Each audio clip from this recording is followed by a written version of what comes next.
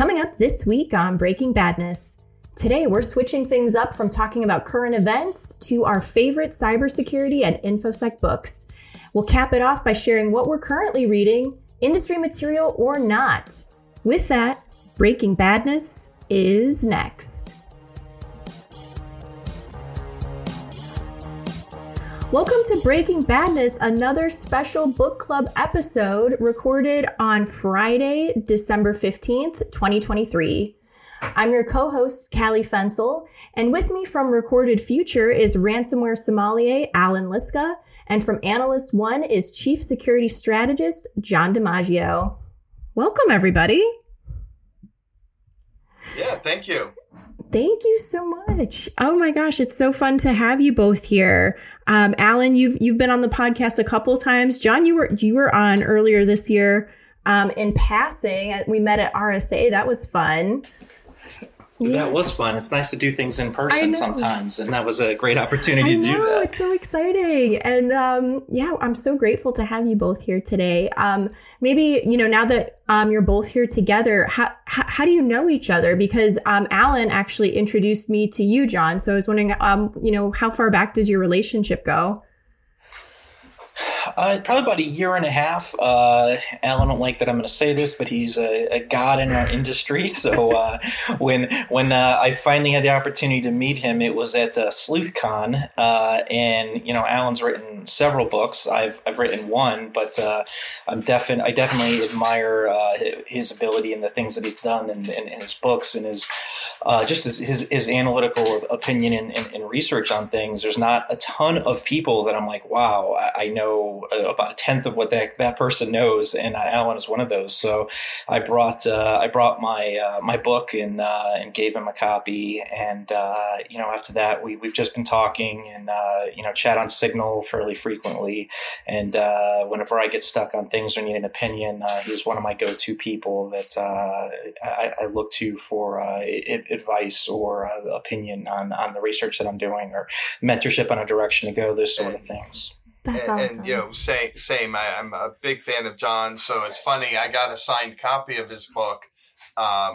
which I have on the shelf behind me, which y'all can't see because we're not on video. But I already had a copy of his book, and so when I posted on Twitter that I got the signed copy and that I was going to send the copy that I had to somebody else who wants it, I had like 50 people reply saying that they wanted a copy of his book because it's that well written. So, one lucky person did actually get it, but it is it's a great book, and John does the kind of in-depth research that I wish I still had time to do. Absolutely amazing, and I don't know how he finds the time with everything else he does. I know he doesn't sleep and he does a lot of cocaine. But that's whoa. The not sleeping part is true.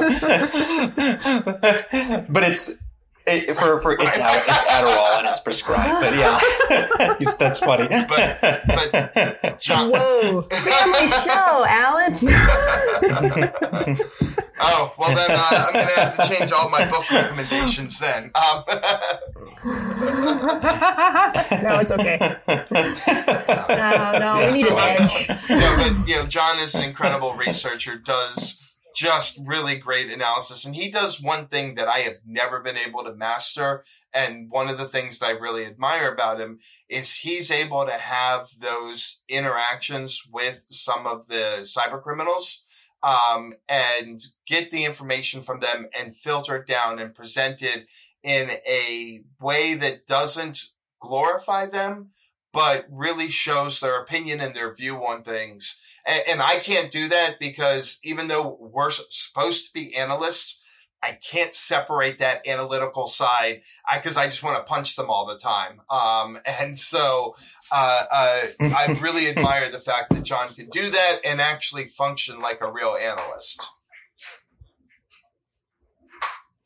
Thanks, Alan. That's actually one of the biggest problems, or I guess dilemmas that I have, is because I get to know a lot of these criminals, and I would say about 20% of the criminals that I meet, if you remove what they actually do, they're personable people, and you form relationships, and it's always one of those things where I still have to do my job. And, when you do put stuff out, they often don't like what you put out. But, it's the nature of the business that we're in. But that human part actually adds a lot of different, stress to it, because you do start to grow relationships. And with the few that I meet that I actually, for lack of better words, are personable, and I have conversations that don't make me want to, as Alan says, punch them. When you think about the things they're doing, that at the end of the day, that's really what defines who somebody is, regardless if they're the type of person you could sit there and drink a coffee with or have a beer with, if you were to meet them under different circumstances. But I just always try to remember the things they do to victims, and I have to do my job. But it definitely is something that's new that I've had to deal with over the past 3 or 4 years, and it does add a different layer to the traditional analysis that to that end, Kelly, we have a surprise for you. We reached out to one of the ransomware actors and got a list of books they're reading. So we're going to have a third invisible guest on the program. So you know what we're reading, but you also know what the ransomware the ones that can read. Are you what they are reading now? You guys, you did that? That's great. I'm so excited. Well, Allan needs to get credit for that. He led that, and then for me, it was so hard to not chime in on books that I like to read. And I keep telling myself, "No, this isn't about me." No, oh my gosh! Well, this is so exciting. So I can't contain it. Oh my god! This is exclusive content. I mean, I guess it's on Twitter, but this will be exclusive to this podcast. Yes! Oh my gosh, this is so exciting! Wow. Okay. Wow. I also just just to backtrack a little bit, I was not one of the lucky person to get the copy of John's book that you were giving out, Alan. I just wanted to point out that I did buy it fair and square. Thank you. So you're welcome.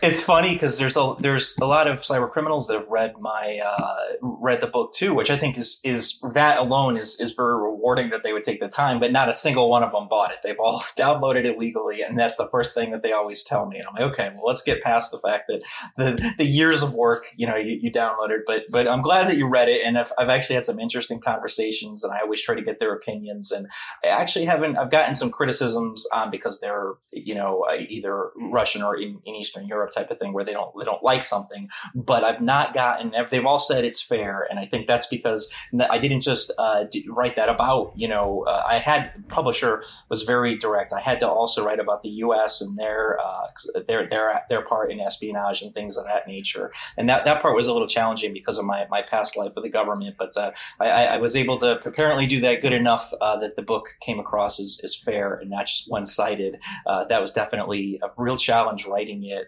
because it's hard to not be biased when you spent years working for government intelligence agency and then you have to write about it, let alone getting the thumbs up that it's okay to publish something publicly like that. So it was a challenge for sure. Well, maybe we should just back up a little bit. We haven't even said the title of your book yet, which is The Art of Cyberwarfare, an investigator's guide to espionage, ransomware, and organized crime. So, as of, this recording, which is 2023, it was published last year, right, John? Yeah, April of 2022 is when it came out. And what compelled you to write the book? So there's actually a story behind it. In 2013, I worked for what I thought was my dream job. I don't want to say the company; it's not on my resume, but it was a really strong company in our field. And I was prior to that, I was at an intelligence agency. And so I left and I went to this, it was a private sector job. And I was on a team that just was really well known and did elite work. And I was really struggling. And one of the things about the way that I do research and writing is that I am not academically strong. I barely made it out of high school. I have a learning disability, and I didn't go back to school. I'm 46 now. I didn't go back to get a degree until I was in my mid 30s, and I really struggled to do things in a very scientific, technical, repeatable approach with very specific tools. And I had a really hard time, and I never got a chance to get to the end result or to do things the way that I have done that have brought me success in the past. So doing it with this structured approach, I really struggled, and we couldn't get past it. And it was there for less than the 90 days. And they came up one day with HR and said, "Hey, get your laptop. We want to talk to you." And I was shocked. They told me that I wasn't, I was struggling with writing, and they weren't sure about my ability to do analysis. And they sat me down and they had me write an essay on basketball. And well, now, because I have kids, we watch basketball together all the time. I'm a huge fan. I know a lot more about it, but I didn't know much about it then. And I just got so hung up on the content of writing something that I didn't do a very good job with that essay. And the following week they came in and they said, "Sorry, writing and analysis isn't for everyone. We have a very high standard here, and we're going to have to let you go." And it was crushing to me. I mean, putting ego and everything else aside, I cried. I mean, it was really, really hard. And I remember going home that night. I have 2 kids and everything else, and I just remember just really struggling with what to do and feeling really down and depressed. And it was over the next couple of months, I really just started to realize, I know what I am and what I can do, and I really wanted to prove that. And so I started writing blog content and things of that nature, and I enjoyed the writing, and it was received very well. And so then I decided I wanted to write a book. Now I didn't actually, that didn't come true at that point. I spent the next probably 4 years being rejected from publishers. I would put together every publisher has different nomination packages that you can put in for a book. Some are writing essays, some are sample chapters, some are outlines, some are all of the above. And I just kept getting denied. And that was also frustrating, but I was really, really, really determined that I was going to do this. And I wanted to go with a publisher because of what I just said, of being kind of told that I couldn't write. I didn't want to just self-publish. It's so much harder. Nothing against self-publishing, but it's so much harder when you're not proven to get into a field with an actual publisher. So I was standing there one day and I was just looking at my bookcase, and this is a true story. It's still true right now with my bookcase. Is I would say more than any publisher of books on my bookcase was No Starch Press. And I had never applied to them because I kind of have always looked at them as like the top, and that's something if maybe after I get a book out there, I'd have a chance. And so I said, screw it, let me give this a shot. And I sent it in. And a week later, I got a response, and they wanted to set up a meeting with Bill Pollack, who runs No Starch Press. And they were interested, and they wanted to make a few changes, but they felt that there was something there. So we signed a contract, a publishing contract, and I thought like that was the biggest win of my life. I was so happy. What I didn't know was that that was actually just the first part. The real hard part and the adversity that I was going to face was yet to come. I spent probably the next 10, 11 months writing the first few chapters, and I submitted. It was about 120 pages, and they came back to me and they said, none of this is written in an active voice. Well, the way that I wrote for government intelligence agencies was a very specific way, and that was how I had learned to write, and I had modified that for some blogging and stuff. But again, because I don't have that academic background, I honestly didn't even know what that meant. So I hired a seventh grade English teacher to help me with grammar and writing and understanding the very basic rules and things of that nature. And I started from scratch. But the publisher had come to me and not only said that I needed to rewrite it in active voice, but I knew that they didn't think I was going to be able to do it, because they said to me, getting to this point is a huge achievement. Writing a book is not for everybody, and just from what we've seen, it's going to be a really heavy lift. And I remember telling him, no, I am going to do it. I'll show you. Give me 3 months. I'm going to come back to you, but I'm going to do this. And when it was all said and done, I had the book. The senior editor that had worked with me came back, and they were like, you did a great job. You really did surprise us all after the way that we started, and you should be really proud of yourself. And I am. I'm still amazed when I look at it in front of me that I actually have a real book, and seeing it in bookstores, seeing it online at places like Target and in Walmart and mainstream places. It's just amazing. It still feels like a dream, because it's the hardest thing I've ever done, and it was probably the most important thing I ever done, and I had to do it in addition to my day job. And we had COVID happen, and my kids came to live with me, going from where it was just every other weekend and Wednesdays to swapping to where I had them except for every other weekend. So school was out. I was having to manage them, manage all the stress we had when COVID first happened, and the anxiety of thinking, well, what if they're right and I can't write this, and just forcing myself to believe in myself, and working from 9 to 6, spending a few hours with the kids, and then religiously 7 days a week, from 10 to 1 in the morning, spending my time writing.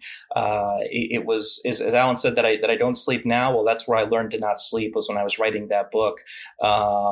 It is because of that the schedule of that, but it took a lot of discipline to do that. But sometimes in life, I mentioned I've become a basketball fan, and I've become a really big Kobe Bryant fan, but I didn't watch him when he played.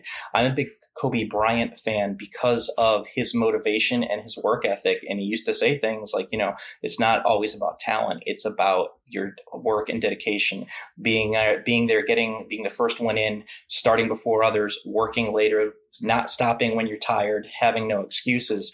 And I literally, still use that. I have a picture that I keep in my desk drawer that has a bunch of quotes from him. And when I get tired, or when I'm exhausted, or when I'm stressed out, and when I just don't think I can do it anymore, I just look at that and I just remind myself of that. And this week, when I was fortunate enough to win Book or Article of the Year for a second time back to back with Sands. First last year I won it for this book, The Art of Cyberwarfare, and then that was last year, and then this year I won it for the Ransomware Diaries, which, while it's not a book, was still over 200 pages of content that I wrote for it this year. So to win it back to back, I feel like I don't have anything left to prove. There's nothing left on the table. I think I've proved that, and it's not about proving it anymore. I want to write more books. It's just something that I just truly love to do. I love to write. I love to do research, and I love to share. And I'm really about telling stories. With a book, the first half is about telling stories. It's about a lot of cyber espionage and ransomware incidents. And while I don't say it in the book, I would change this if I was to go back and write it again today. Many of the stories in there, I was part of those investigations. I was in the heat, in the middle of it. But I wrote it from an outside perspective because, it's hard. Like I said, it's hard to get things always approved when you've done the type of work that I used to do. So I took myself out of it. But anyway, my point is that the technical aspect of my book was more of I got to add I have to put technical stuff in it if I'm going to write a technical book. But my passion is the first half of that book, where it's telling really interesting stories about espionage and ransomware attacks and the things that happened behind the scenes, and just sort of sharing those stories. That's what I really enjoy. Oh my gosh, that's incredible. Wow, what a backstory to this book. Congratulations for everything. Wow. Oh my gosh, that was I'm very a story of resilience and determination and grit. It had everything.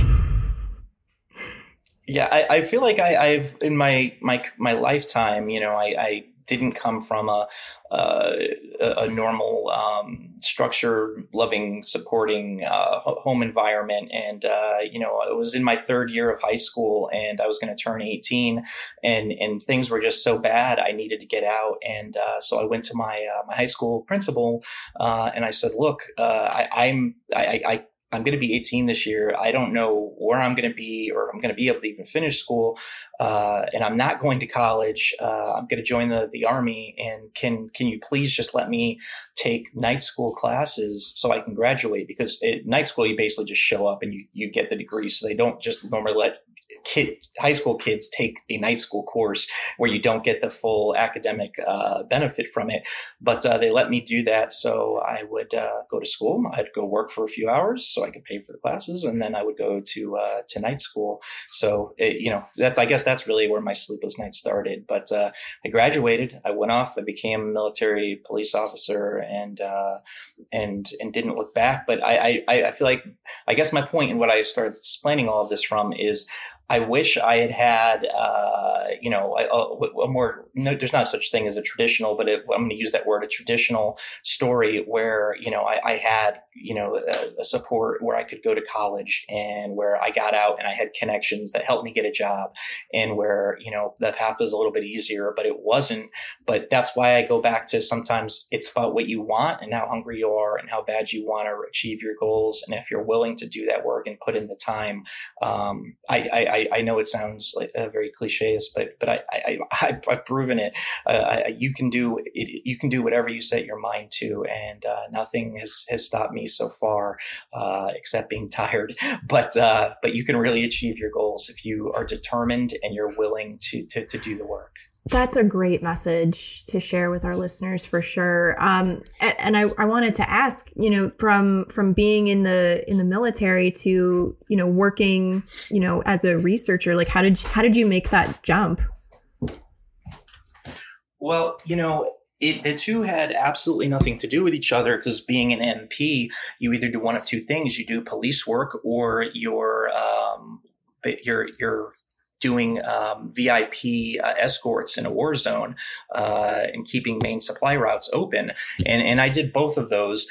But when I was doing the police stuff, I got involved with the criminal investigation division, and I got a really cool job. And I got to experience at the age of 20, I was, wearing a wire and doing undercover drug narcotics and just doing crazy things that most people would never experience. And I was 20 years old and doing this. But I think that interaction where I was face to face, real life with criminals and having to build those relationships and gain trust is something that I now rely on, 25 years later, I rely on to talk to criminals today. And I think that is something that really helped me learn a lot to do that.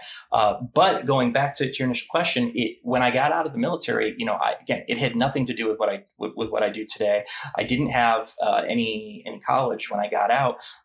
So I decided that I was going to try and become a police officer. And so when I came back, again, I didn't have the family support, so I didn't have anywhere to go to live. So I rented a room and in a house, and it was not a good house. There was drugs being sold out of it, and there was other things that eventually got raided, and everybody but me got arrested, and then I couldn't live there anymore and had to find a new house. But that's a different story. But my point is that I decided something had to change. So not being able to get a job as a police officer, or I didn't get a job as a police officer because at the time I have tattoos all over my body. And at the time you couldn't have visible tattoos, at least in Fairfax and Prince William County where I live. You couldn't have visible tattoos back then. And then I wanted to join the FBI. So I tried that. And back then it was a zero drug policy, and I'd smoked weed in high school, which had only been, 3 or 4 years prior. So I couldn't do that either. And I really had to had to swallow my pride, and I took a job pushing in carts at Home Depot, and that was tough, going from doing like undercover drug narcotics and being in the military and having a successful career to pushing in carts now in the rain and the snow and loading people's carts. But you do what you got to do in life, and I started buying Cisco books, and at the time the dot-com bubble had just popped, so I was buying really cheap Cisco equipment for pennies on the dollar, and I built this lab in my room that I was living in, and I just every break at work, before, after, on weekends, while my friends were getting together, going out to drink and watch football, I was sitting there reading these Cisco books and trying to learn how to set up routers and firewalls, and eventually, because of that, I was able to get a bunch of IT certifications. I'd never done any work in the field still, but I got a bunch of IT certifications, and that got me a job on a help desk. That help desk got me a clearance, and I was a network engineer for a number of years.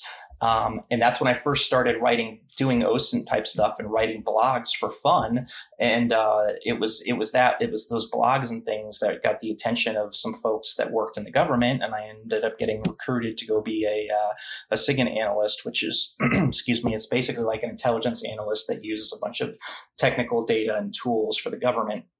And yeah, I never looked back. Wow. That's incredible.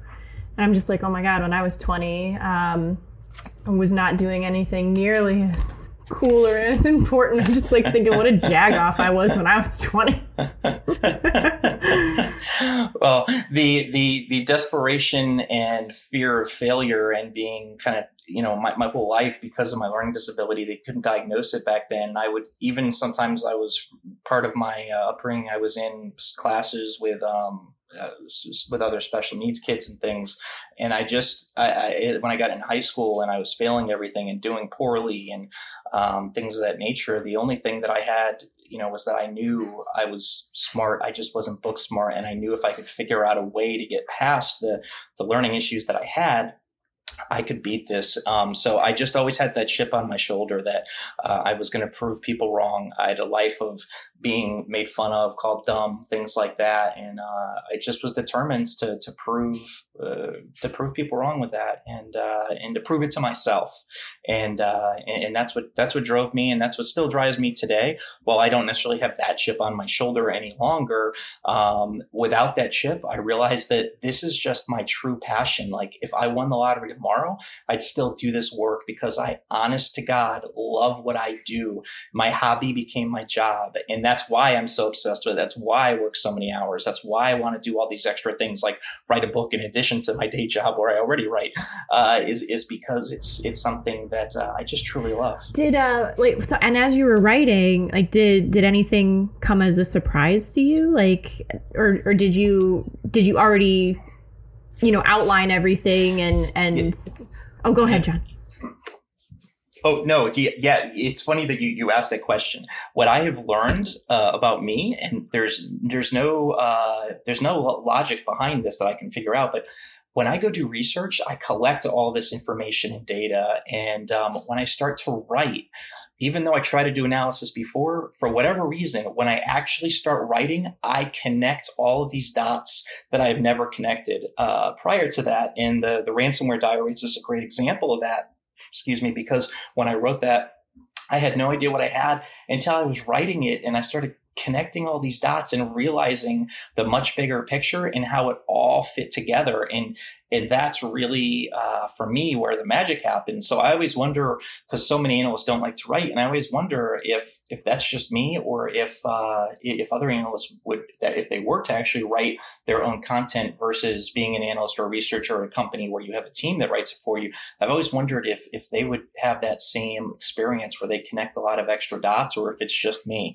But that's definitely, if I didn't write, my content would not be anywhere near, in my opinion, as good of an end product when I finish it. No, and I think that's a good point you make, that it helps connect the dots. And Allan and I have talked about this before, where I feel like that's like a very liberal arts approach to thinking about things like this, because and writing really does help, map out things that maybe you wouldn't have connected before. And I would hope other analysts would want to feel the same way. And I hope maybe listening to, your backstory and, your process of, writing this book, maybe it would inspire people to, swallow their pride, as you say, about, certain things where maybe it's just like a fear of, I'm not a good writer. I'm not creative, so I'm not going to try. And maybe, hearing you talk like this, it would inspire them to do the same.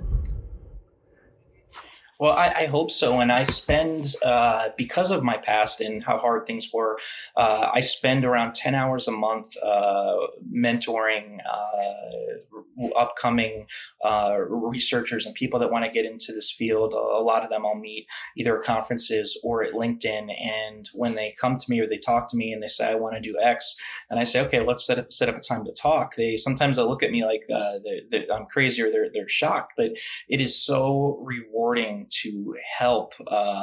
When I see somebody that has that desire and that drive and that passion, versus a lot of analysts are out there where it's a job to them, but it's not their passion. So when I see, especially a young person, though it isn't specific to just younger people, but often is younger people that have that, I want to help them. I want to take the time to mentor. I want to help the time to guide them, and I want them to have an easier path than I did.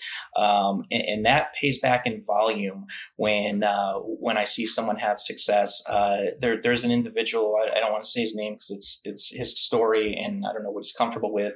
But there's an individual who was he was on his way to finishing up something in the medical field, and as you all know, to become a doctor, that's an unbelievable amount of work.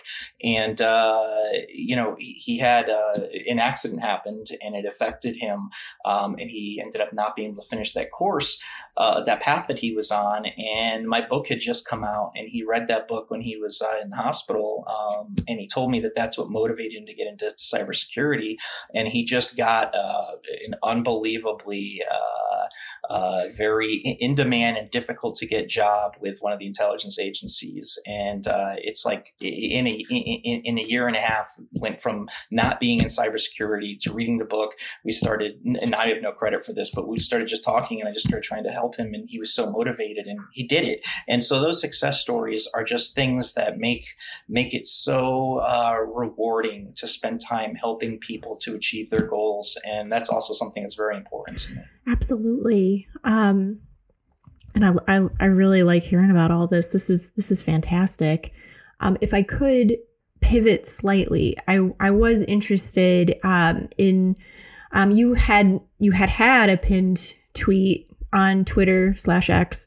I'm not sure. I still call it Twitter. Yeah. Me too. And it's regarding the Difference Maker Awards, and you said, and I quote, "I risked my ass engaging with Lockbit and adversaries while conducting research." And I'm just like, I don't know if you had that much attitude behind it. That's just how I'm reading it. Can you expand on that for our listeners? Yeah, it's scary when you first start doing threat actor engagements. Now, honestly, it's something that it's now something I do all the time. So there's still precautions, but it's scary when you first start to do that. And there's been a number of events that have happened where I've been concerned for my safety, and concerned that something would happen, whether it's being swatted or violence as a service being used or things like that. But that's part of doing this job. If you're going to talk to bad guys, those things can happen. And while it never stops me, it's always something as a researcher you have to be aware of that can happen and decide if you can stomach it or not. But I guess what my point is that, the work that I did for the Ransomware Diaries, it was risky because the first volume of that, everything I did was with sock puppets. So it was not done by me as John DiMaggio, but it was done with these pretend personas. And I got really lucky. I mean, I got really far with that operation. And when I wrote that first volume, I put my face and name on it. And, when a threat actor realizes, who you are and your accounts or your personas are burned, concerned at that point because they realized who you were that they talked to and how you got the information. Now you're on their map and now you're on their radar. And, like Lockbit had then taken my face and used it as their avatar. And I was on one of the dark web forums. And I was like, when I first saw that was such an oh crap moment. But it ended up being something I've learned with the Russian culture is, even though they did that out of a sign of like a respect, like, wow, you did some crazy shit, and we're gonna, we'll give you props. And they weren't, it wasn't an adversarial relationship. Now they talk to me a lot less now, but when I do talk to them, I talk to them as me. I say a lot less. I still talk to them fairly regularly when incidents happen, but I've moved on to other adversaries since then. But my point is that, I risked my ass doing the work that I do. You never know what's going to happen. You're dealing with some of the most notorious criminals in the world that make hundreds of millions of dollars a year and have resources to make you have a really bad day. I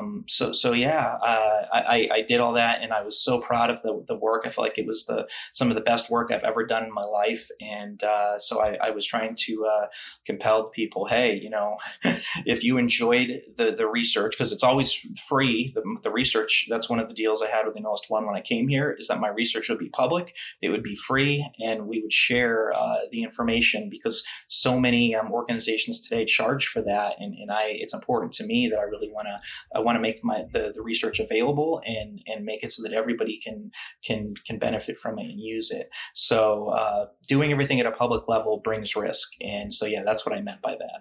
Thank you. And do you want to share the outcome of the Difference Maker Awards? Yes. I was there on Wednesday, and I was sitting there, and they were announcing.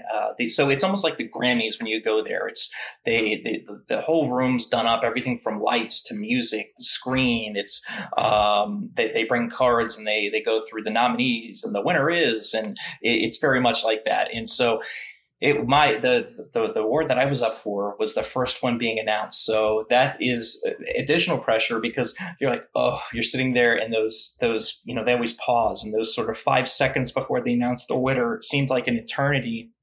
And they announced that I won. Now, they got my name wrong. They said Joe DiMaggio, but a lot of people do that. But they announced that I won, and it was amazing, because SANS is one of those few SANS awards are one of those few things where, many awards in our field you have to, in some way, shape, or form, pay for, whether you're a sponsor or you're giving money to join their association. But SANS isn't. The award is based off of a committee at SANS, and then your peers who vote for you. So winning that meant something to me, and the chances of winning it 2 years in a row that had never been done before. And so I was really, I really didn't think I was going to win. And so when they said my name, it was just, I was overwhelmed with emotion. But two, as I was stood up, I realized I'm the first one to go up here. No one's gone before me, and I'm going to have to talk. And I don't ever prepare speeches for things like that, because I feel like it jinxes it. So I went up there, and I said my piece, and I won. And it's just I don't want to say I want to say we. I mean, I wrote it, and it was my research, but I couldn't have done it if Analyst One didn't give me the platform to do it. And I'm sure Allan will agree with this. There are not many companies that will let me do the crazy things that I have done, to produce this stuff. Most would have concerns and want to get legal and check everything that I'm doing. And they gave me complete creative freedom, and they don't even know what project I'm doing until it's done. So they really supported me in giving me that platform. So I just, when I won it, it was just amazing. And what a lot of people don't know is that, when I used to do this for Semantic, sometimes I get to write my stuff. Sometimes they wouldn't let me write it, because there's a lot at the end of the day, they hired me to be an analyst and a researcher. So sometimes I get to write it. Sometimes they'd have a technical writing team that would write it. But but I never had this creative freedom. So what I did have is a massive amount of data, and that helped me to constantly find new things that people didn't know about. And I specialized in espionage with Symantec. So when I left Symantec to come to Analyst One, what people don't know is Analyst One has no data. They're they make a tip, a threat intelligence platform. So everybody I work with are developers. Up until about 6 months ago, it was just me working there. So I left having this massive amount of data and tools and resources and a team of, reverse engineers and other analysts to talk to being just me with no data.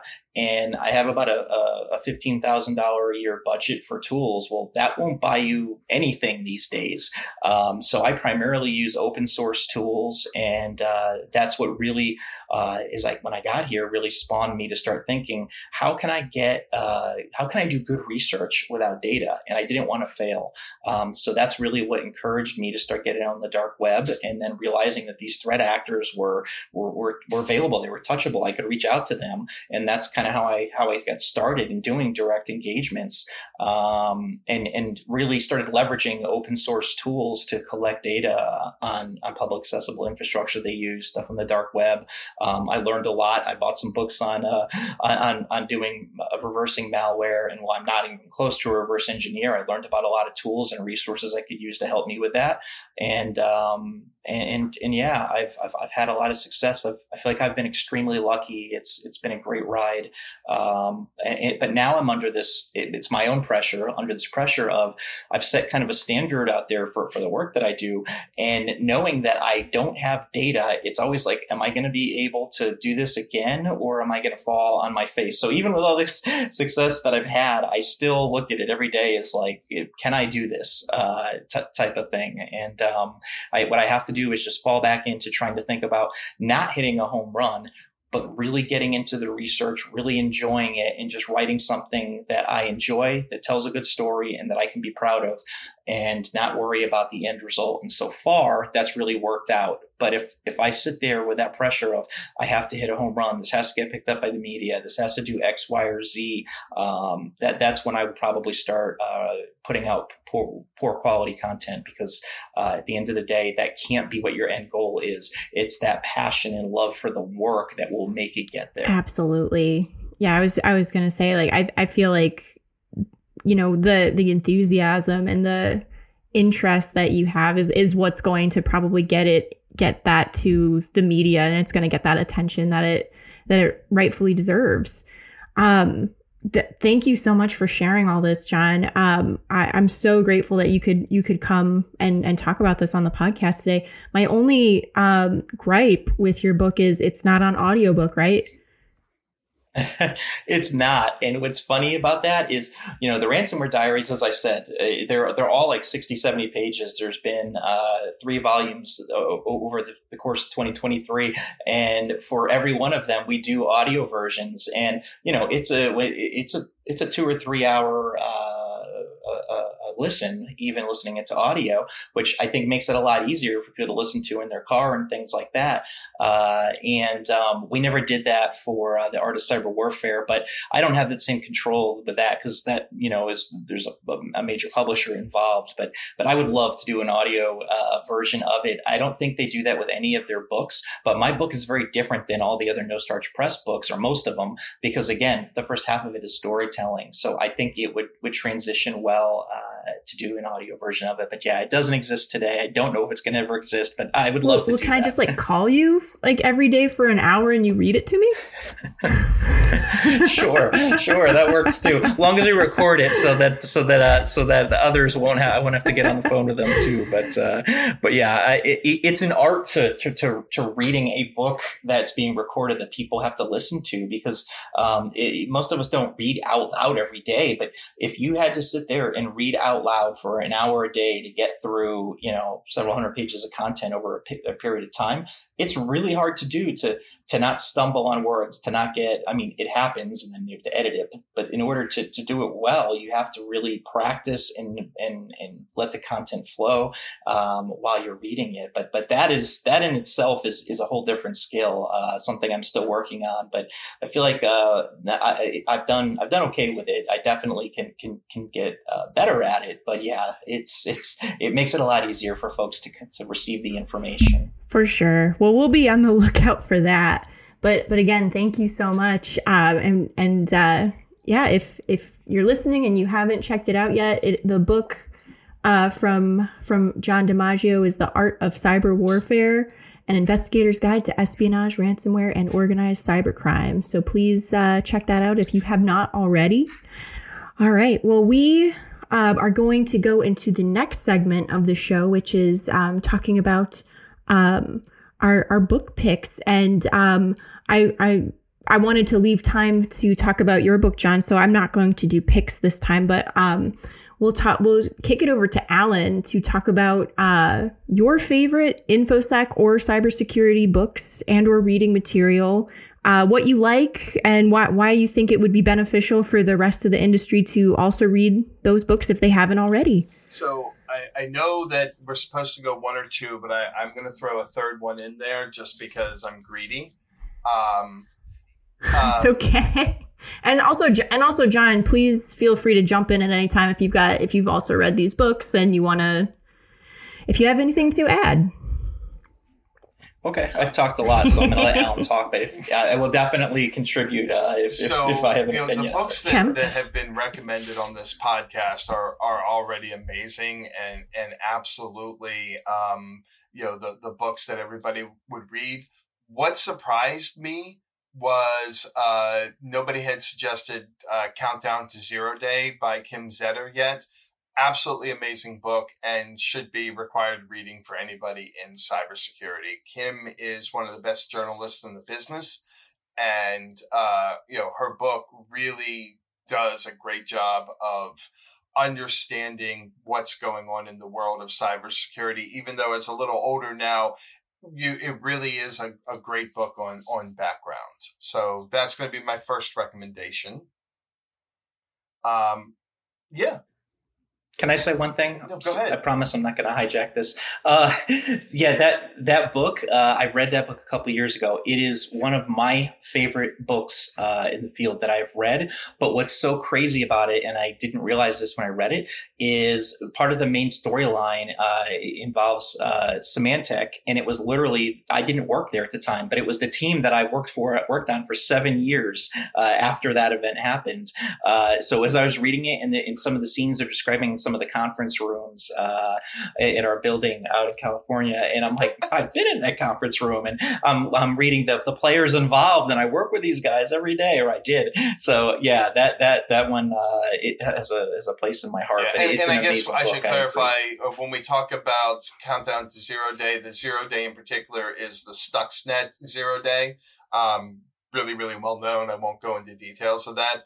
But, John, it's funny that you mentioned you worked for that group, because I used to give them grief because for so many years they coasted off of Stuxnet. Like they would go to meetings and like, look, we found Stuxnet. And they'd be talking to not an Iranian nuclear power plant. And so it's like, it's great that you found that.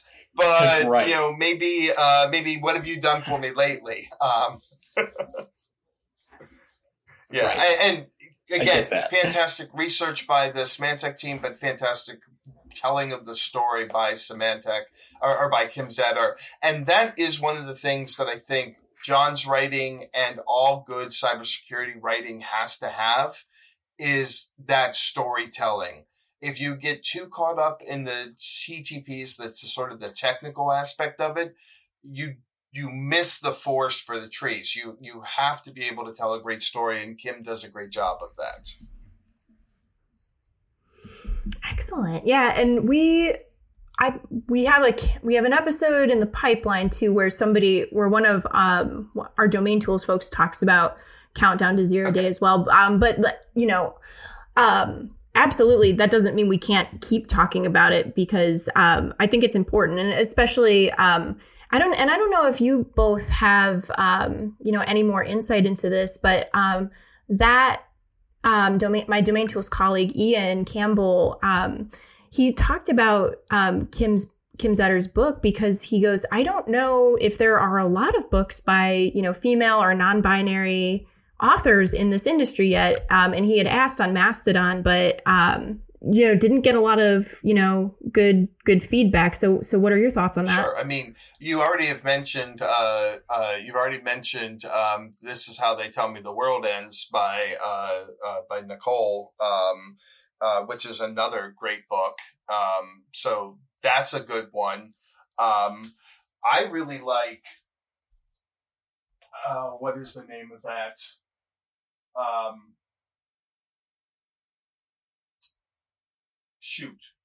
I'm sorry, I'm blanking on the name right now.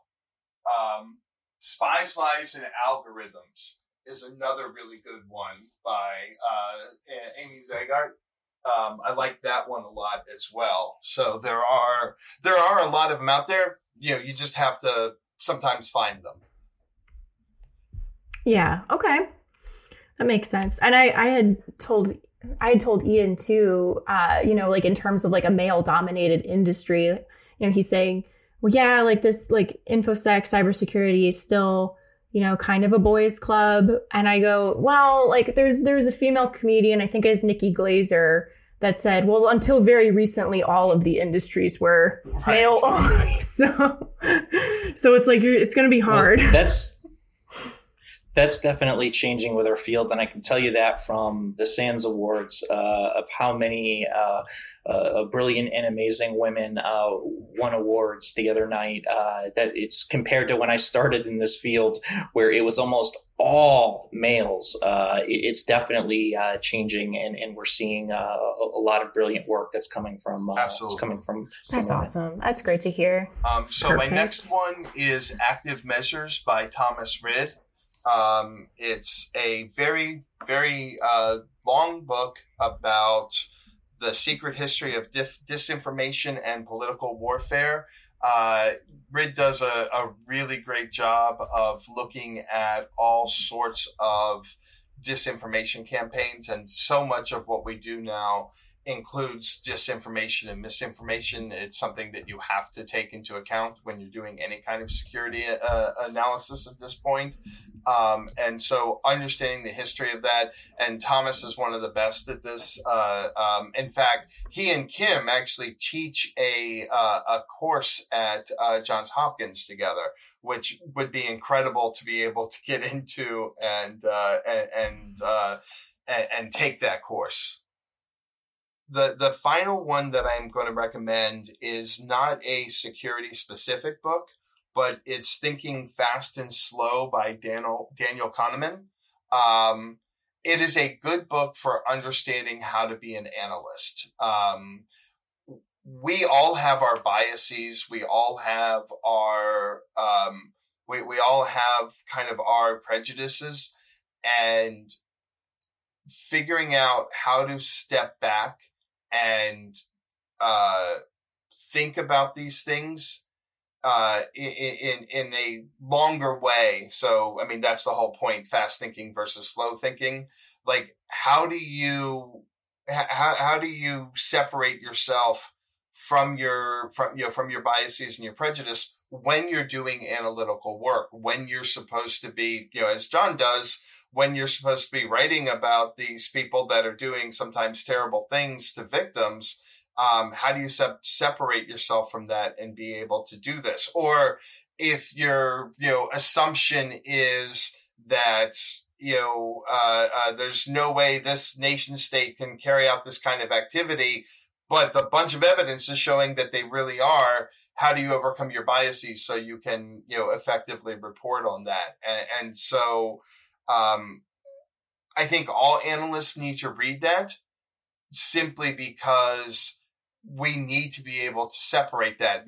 There's especially the longer, like I reread passages of this book all the time, simply because I know as I've been in here longer, I have kind of my default opinion on things, and I know that it needs to evolve sometimes, except for one area.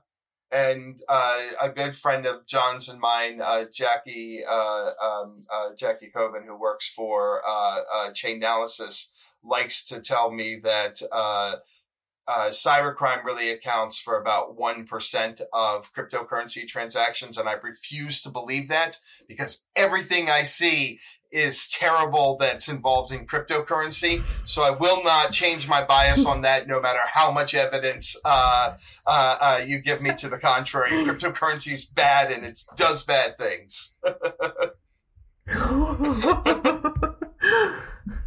But I'm willing to own up to my bias in there. Okay. There's a lot. That's a very controversial opinion. People definitely take strong sides on that. So it's funny to hear you say that, Alan. I agree, but because that's all we see is the bad part of it because of what we do. But I've heard there's better things about it. But even the people that I know who invest in it, a lot of them have lost money. I know there's people out there who make money, but yeah, it's definitely something we see from a negative aspect. Right, and Jackie has a better view than you and I do, or at least a better view than I do. So I know she's right. My mind can't accept it because all I see is the badness. For sure. I don't fully get cryptocurrency myself. I'm not that technical of a person when it comes to that. All I know is every year, my accountant just kind of sighs and he goes, "Did you invest in any cryptocurrency?" And I always go, "No." And he goes, "Oh, thank God." It's like that makes it that much easier is all I know.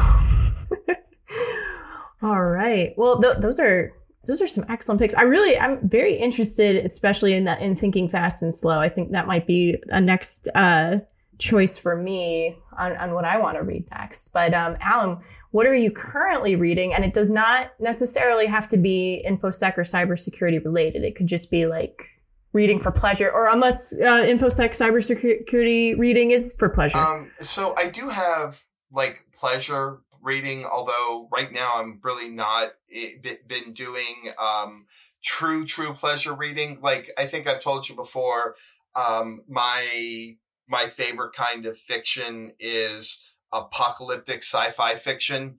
And so I've read a ton of like just trash novels on that. But right now I just finished reading, a book called Absolute Time by Emily Thomas. And it's a book about rifts in early, modern British metaphysics, like philosophical understanding of time. Absolutely fascinating. You know, my favorite protocol is NTP. No, nothing personal. I know DNS is your favorite, but I'm a fan of NTP. And so reading not just about NTP, but understanding the concepts of time is fascinating. It's a very trippy book to go and see how all these people debated time and whether or not, and because it's the, early modern British period when everything revolved around the church, like all the philosophers were like, how is the relationship of time and God work? And I'm like, oh my God, this is amazing. So I just finished that. The book I just started is one that I've been waiting for almost a year to get my hands on. It's called Women in Intelligence by Helen Fry. And it's the hidden history of two world wars. So it's basically British and American intelligence, the role that women played in British American intelligence in World War I and World War II. So far, I'm only like 100 pages in, but so far it's absolutely amazing. And in the middle, there's a bunch of pictures of the women who were involved in the spy game in those wars and kind of the roles they played and so on. Oh, hell yes. I'm very interested in that. And then the last one is a comic book because I have to recommend a comic book. I just finished, because the series just ended, Time Before Time, which is a time travel comic book. So think the movie Looper, but with some really cool, storytelling. It's about two organizations, the Syndicate and the Union, both of which control time travel and fight with each other.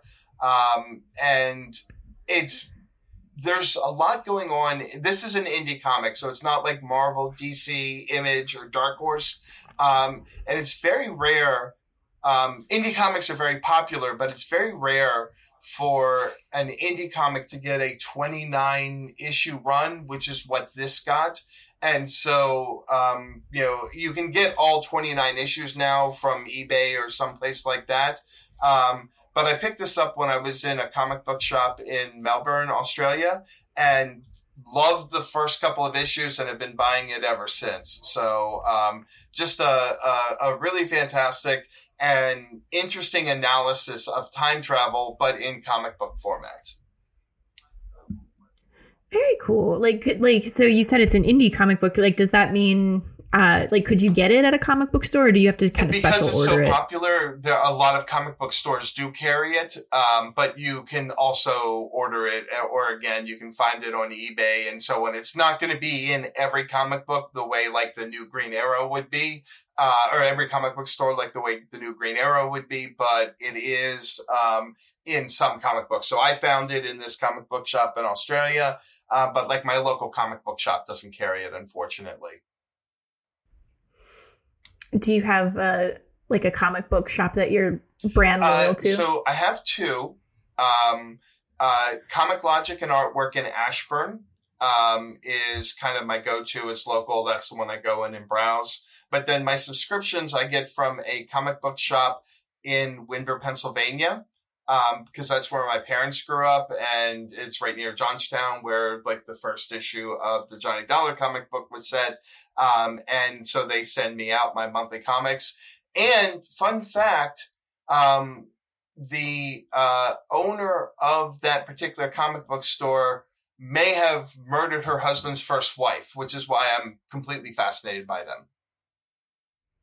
Oh yeah, I'm fascinated by it. I will send you all the news articles, and you can decide for yourself. Okay. That sounds fascinating. That's you always have some crazy spin on things, Allan. That's also why I always love hearing your stories and your recommendations. May I briefly throw a fiction book into there that I read that I just think it deserves to be mentioned? Yes, absolutely. I read over the summer, right before I went to Black Hat, I picked up a book called Little Brother and Homeland from Cory Doctorow, and they combined both of them. They were two books. They combined them into one because they were back-to-back stories, and it's fiction, and it's a hacker spy type of book, and it is absolutely. And I normally don't read those type of books for in fiction for fun. It's my favorite book I've ever read, and what's funny is when I was doing my book signing at Black Hat, he was sitting right next to me because I just picked up the book. I hadn't connected the dots, and I kicked myself for not introducing myself and getting him to sign it, because he was signing books next to me, so it's not like I could just sit there and have conversation. But it's a great book. I really, really enjoyed it. Awesome. I want to check that out too. Gosh, this series is great, but it's also like I have so many books that I'm trying to get to. Oh boy, I'll do it though. I've got the determination. How about Allan? So you mentioned some of your favorite comic book shops, but what about your small bookstore recommendations? I have 4 that I'm going to recommend. And I'm going to throw the last one out there in case anybody hasn't gotten me a birthday present yet and is still looking for one. I'm sorry. When's your birthday? My birthday was back in September, but you may need to save up some money. Okay. So, but this won't come out after the holidays. Valentine's Day present. Yeah. So anybody who wants to be my Valentine. First is my local my local bookshop, Scrawl Books. That's where I order kind of all of my mainstream books from. Love them. They're great. If they don't have something, they can usually get it in a few days, which I love. And because my to read pile, like yours, is so big, I don't need the book immediately. So I'm happy to let them order it and let it come in. And then in San Diego, I love Mysterious Galaxy. It's a mystery sci-fi book, but they have some amazing signings out there. And so I get a lot of great autograph books from them. I love collecting autograph books. But they just really have in-depth knowledge of mystery and sci-fi. And so I really love getting from them.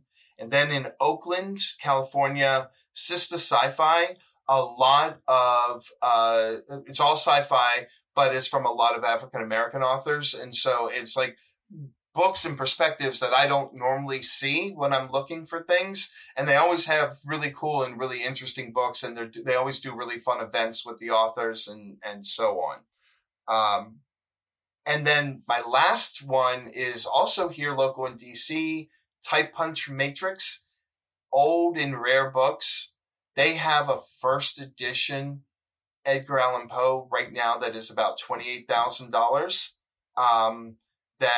Again, if anybody is looking to be my Valentine, I will divorce my wife if you get that book for me, and happily be your Valentine. I am in love with their books, and just the history and the passion that goes along with this. I picked up from there. I picked up a first edition of The Saint Sees It Through. I'm a big Saint fan of The Saint. And so I picked up that book, from there, and it's absolutely amazing to see the first edition of this. I picked up a first edition of The Green Archer by Edgar Wallace, and seeing the hardbound with the original slipcover on it is so cool to kind of hold that. But my favorite purchase from there is a handbook from the 1890s for people working on telephone lines. So all of the telecom knowledge fit into a 200-page little handbook-sized book. And it's incredible to thumb through it and learn about the new technology and things that you don't even think. They had to explain how your vocal cords work, because people didn't understand how a telephone could possibly work. So it's they had anatomy, and they had the technical aspect of it, and they had sort of the future aspect of it. Hey, we figured out how to connect. They talk about how they've managed to finally connect New York to Boston, and the next step is they hope to connect New York and Boston to Chicago. And so learning about all of this and seeing this from the perspective of the 1890s is really amazing. And then seeing all of telecom knowledge being able to compress into less than 200 pages when the current edition of the Newton's Telecom Library is 4,000 pages long. It's just really cool and fascinating to see that part of history. That is so cool. Oh my gosh. So you got to page through that? I bought the book from them, and so it's mine now. Oh, you bought it? Yeah. I'm assuming that one is less than the $28,000. Yes. There's not Edgar. As much demand for the history of telecom as there is for a first edition of Edgar Allan Poe. Okay. Is this the type of place where you have to put on gloves to pick stuff up and interact with it? It turns out that gloves are actually bad for the books. They do that in the shows and in movies because that's what everybody expects. But the linen gloves that you would wear is actually not great for the paper. So it's better to use your fingers when you're thumbing through the books. I didn't know that. They taught me that. Interesting. That's crazy. Okay. Have we reached the point where we talk about the special guests, the special invisible guests that you guys have brought to the show today? John's going to talk about his books. I know he mentioned the Cory Doctorow book, but I think you probably have some others, don't you? Because I know you're a reader. Yeah, so one of the books that I just read in the past year was Hunting Cyber Criminals, which is a book by, I hope I say his name right, Vinnie Troia, pretty well known in our field. But I picked it up and I really could relate to a lot of the engagements that he has done with cyber criminals, and I really enjoyed the storytelling in addition to some of the technical aspects that are in it.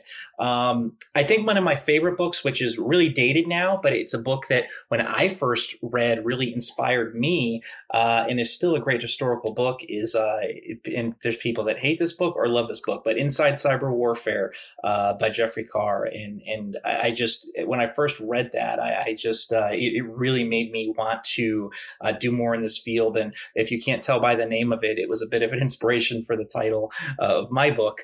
But that's one of my favorites. A go-to that I use for work purposes, but I buy every volume when they update it, is OSINT Techniques from Michael Basil. It's phenomenal. The information in there is great, and he really explains things well and gives you lots of resources, and so that's something that I enjoyed a lot. And I feel like I can't go without at least mentioning the ransomware hunting team. That was Renee Dudley and Daniel Golden, and I got to meet Renee at the release party for that. The only thing that I can say that I don't like about it is that me and Allan are in our own little ransomware gang, is what we call it, with some other researchers. They needed to have a different name, so we could have written one with that name. But besides that, I think it's a great book. Those are some of my favorites. The other one I was going to say, Allan already said, which is Countdown to Zero Day. That's probably one of my all-time favorite research type of books in storytelling. But like I said, he already talked about that. But I know I'm flying through mine, but I feel like I've talked quite a bit, so I want to make sure I leave time. But those are some of my top reads over the past year. And then there are some books that I read from an espionage perspective, and they're hard to get because they were originally published through the Foreign Military Studies Office through the government, but you can still get them on Amazon. And there's a series. It's from a colonel. His name's Timothy Thomas, and he has several of them. Cyber Silhouettes is one of them. He has the Dragon Quantum Leap is another, and my favorite of his is called Chinese Information War Theory and Practice. But the reason this is so good from an academic aspect, if you're doing cyber espionage, is it literally was written when all of those groups were just sort of forming and just starting operations. And it gives you sort of an inside background, because it's written from somebody from a military publication, into their war theory, into their motivations, into their mindset. And after reading that, I understood so much more of, at the time, who was my adversary, who I was primarily chasing and writing about. So I think that those at least deserve a mention. But yeah, those are sort of, I guess, my favorite books in a nutshell. That's awesome. Wow. John, you're just lengthening my list now. It's okay. Are you reading anything currently that's, not InfoSec or cybersecurity related? Like, are you, did you finish Britney Spears' memoir or? I like to read lots of suspense, crime, murder type of books. I read a book called Don't Let Her Stay. That's complete fiction about a woman who meets a guy and they get married, and she gets pregnant, and his daughter from his previous marriage, whose mother had gotten killed, comes to visit. And things start to go astray from there. So that's one that I really enjoyed. But all of the industry type of books that I read just for pure fun are those sort of they're easy reads. But I love the mystery and figuring out who it is and trying to determine that prior to finishing the book. And I love books that have lots of good. Well, that's probably also why you never sleep. Right. Well, I read a lot more in the summer. It's a little bit easier to read because I try to book in some vacations and things. But what's funny is even with vacations, because I do a lot of direct engagements, like I never really get to take a vacation because you can't, when you're talking and engaging with adversaries, you can't just be like, I'll talk to you in 2 weeks. I'm going to the beach. So even with that, it makes it hard. But I love my summertime reading, and reading is probably my favorite non-work hobby. And I say that because my work is my hobby, which makes it hard to separate from other things that I do. I gotcha. That makes sense. Like because it's your one of your favorite things to do, though, do you have a favorite small bookstore where you like to get those mystery books or any other reading? This is not going to be a popular answer, but I love Barnes & Noble. It's huge, and I always buy my books as long as they sell them. I always buy my books from them because I'm a big believer in supporting bookstores as opposed to ordering them online. And it reminds me of like when I was a kid going to Blockbuster, getting to see all the books in front of me, I literally can spend hours because it's such a massive store. I can spend hours in it, and they've got a coffee shop in most of them. So it's one of my favorite places to go and just lose time and just peruse all the stories that are out there. I like that choice. No, nobody has said that one yet, so I will accept it. Very cool.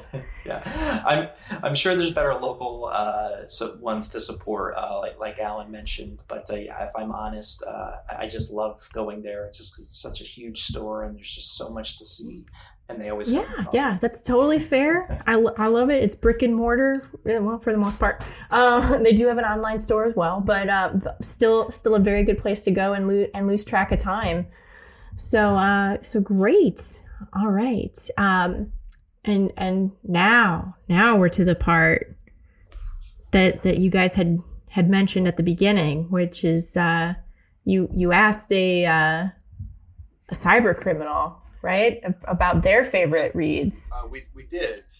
John, do you want to give the background on the gentleman that we talked to? Yeah. How did you go about this? Sure. So again, Allan is the brains behind this. Is he took the initiative to get this going. But so the gentleman we talked to, his name, or at least his alias, is Bratva, and he is probably if I can say this without being crucified, my favorite cyber criminal out of all of them.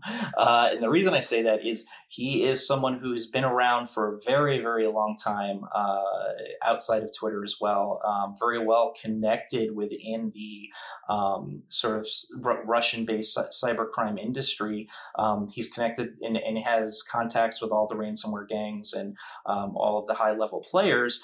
And I almost look at him as, he's obviously involved with criminal activity, but I almost look at him as I've become friendly with him, and he's almost like a liaison. Like if you're looking to make contact with someone, or you want to get information, not that he gives information like from a source perspective, but if I want to find somebody to talk to or whatever, he's always open, never shoots me down or turns me away. And he's been a big fan. I know he voted for my book with the same support. So I like the fact that even though we're on different sides, he is able to separate that, and just like I try to separate when I speak to them, to separate that. But yeah, he's very. If you look at ransomware and organized crime, especially in cybercrime, especially in Russia, I like to refer it to as today's like organized crime, because there is a structure, and there is a very a culture to it, and he is right in the heart of that. So he was a great person to Allan to think of to go to with this, and I think he gave us some great feedback that sort of gives us insight into what criminals think, what they read, and just a reminder that they're people too, that just people that haven't picked the most and not all cyber criminals are as intelligent as he is or as well read as he is. So I wanted to go with somebody who I knew, whether or not I like him doesn't matter. I knew he at least thinks about what cybercrime is like in Russia and how it operates. And he had 4 recommendations for us. Oh my gosh, this is so exciting. I will tell you that the first 2 you can readily find. The other 2 are a little more difficult to find. So the first one is Fatal System Error by Joseph Menn. I've read that book. It's a fantastic book. Joseph Menn is a reporter now for the Washington Post, but he's been a cybersecurity person forever. He wrote the Cult of the Dead Cow book. Really good writer. I highly recommend his books, and Fatal System Error is a very good book. Second one is How to Steal $1 Million, or How to Steal $1 Million, the Memoirs of a Russian Hacker by Sergei Pavlovich, former Russian hacker, who wrote this memoir.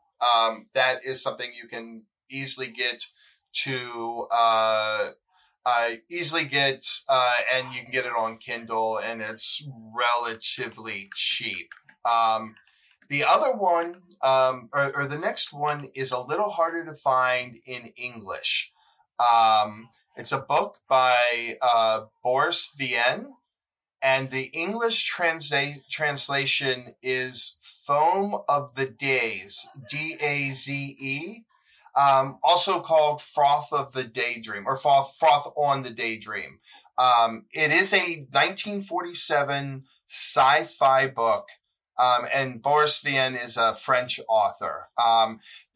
I don't want to spoil anything. The summary of the book is really interesting, and that's why the kind of the Foam of the Days, D-A-Z-E, really kind of fits in. I think you can find copies of the book online, like a PDF version of the book online.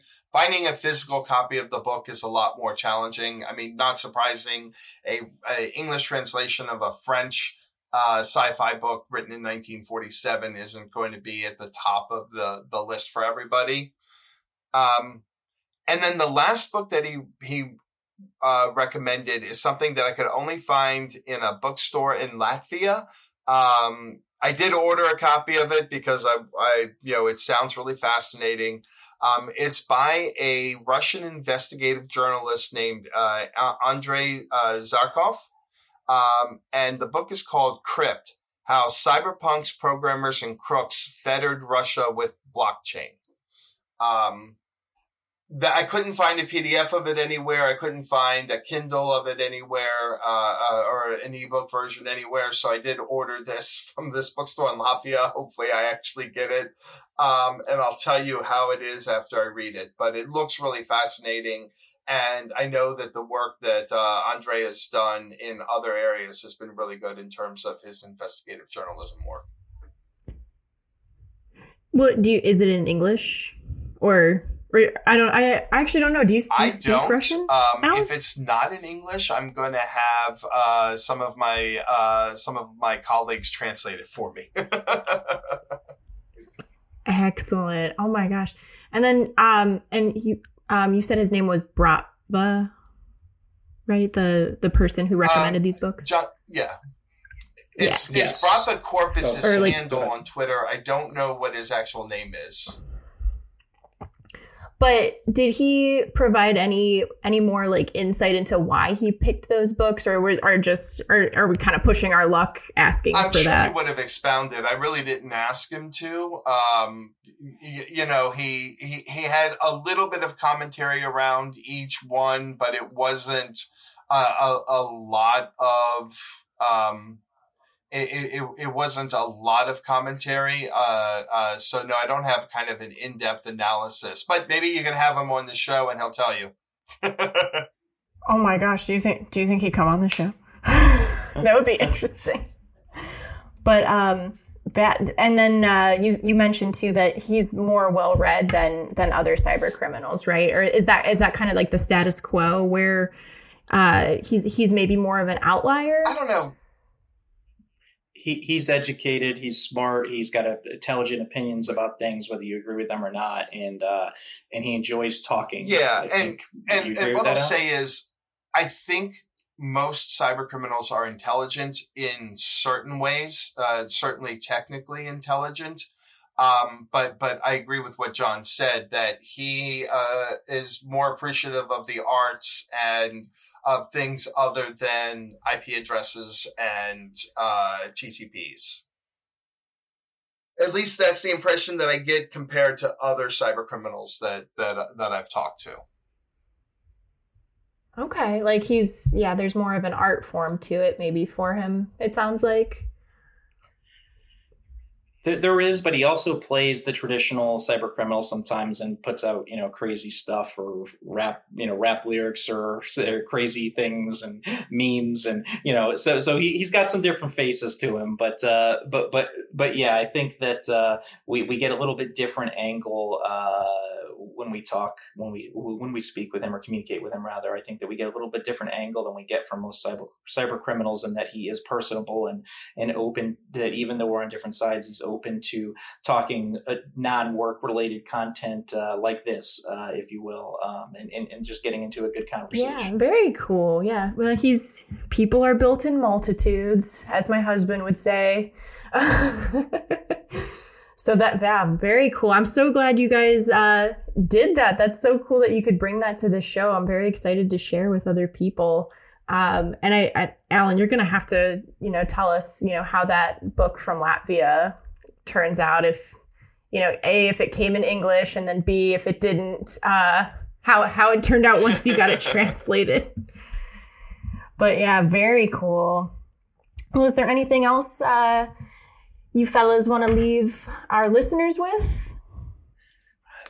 My favorite comic book is yours truly, Johnny Dollar, which only a few editions out, but it's a regular read, and it's on my bookcase here at the house. I've showed it to my kids, everything else. But if you haven't read that, you definitely should. The author of it is a little bit sketchy, but the book, it's the comic book series is great. He is shady as hell. Allan, he is. I would not trust anything that guy says. Oh my God. Yeah, that guy. Yeah. For those who don't know, that's Allan created an amazing comic book that has to do with ransomware actors and investigator. And if you're in this field and you thrive on it and you just have a passion for it, like we do, I think you'd enjoy this book. It's funny, as a sign of how bad at marketing I am. It never occurred to me. I had an order come in because we've set up a store now, and I had an order come in that somebody ordered 10 of them because he wanted to hand them out to everybody on his team. And I'm like, damn it. That is the perfect marketing opportunity, because I have spent my whole life of people not knowing what to get me because I'm in IT and security, and most of the people I know aren't. And they're like, I don't know, what do you get for somebody in IT and security? And this is like, I could have taken out like Facebook ads or Google ads. Like, if you don't know what to get to the IT or security person in your life, this comic book is the perfect gift for them. I know we're way long, but when the first year that I was married to my first wife, I asked my in-laws asked me what I wanted for Christmas, and I said, well, we really need a new router, and so on Christmas Day, I opened and they had gotten me the saw. Like, they had gotten me a saw. And they're like a table saw? Because there's a type of table saw called a router that you use for like fine woodwork. Right. I want that. I was like, that's so funny. What in your life made you, of what you've known me so far, made you think that I need something for fine woodworking?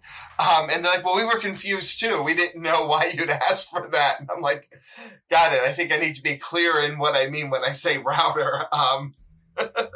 Yeah. Oh boy. What'd you do with that wood router? Did you exchange it for the router?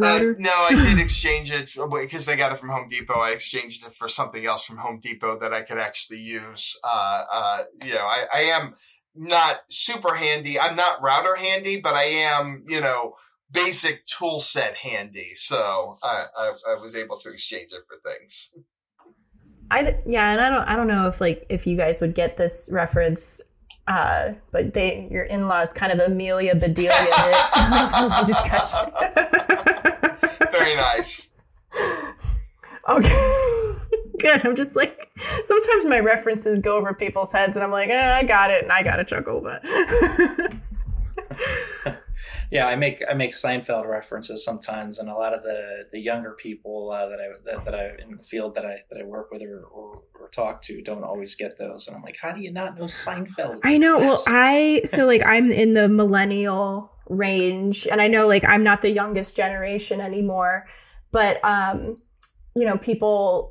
Like Daniel here will make references like that, and he'll be like, do you understand that? I'm like, yes, I get it. But I have the benefit of having like an older brother that was just like, here's everything that I want you to watch because I'm desperately trying not to watch Mary-Kate and Ashley stuff. So I'm watching things I really shouldn't be watching, but now I can liaise with people at work a lot better. Which is very cool. It's always good to be well-rounded, especially with your with your TV and movies. Absolutely. Well, it was wonderful talking with both of you today. I'm so glad you were able to, make the time John, to talk about your book, and Allan, I know you've written a few books too, and you didn't mention that, like, I knew you had written books, but you hadn't mentioned that at all. And when we were discussing this, you're like, we have to talk about John's book, but you have to come back and talk about your books too. So. Yeah. And thank you, Allan, for help setting this up, and thank you so much for having me. I love the podcast. Got to be in it now twice, so I can't. We got to do a trilogy somewhere down the road. I really enjoyed this. For sure, I would love to speak with both of you again on the podcast and just in general in real life. At a conference, yeah, absolutely. That'd be great. But absolutely, yeah, I loved hearing all of your picks. We will definitely be sharing them in our show notes. But thank you so much for being here. Thank you to our listeners for tuning in, and we will see you next week for another episode of Breaking Badness. Have a great one, everybody.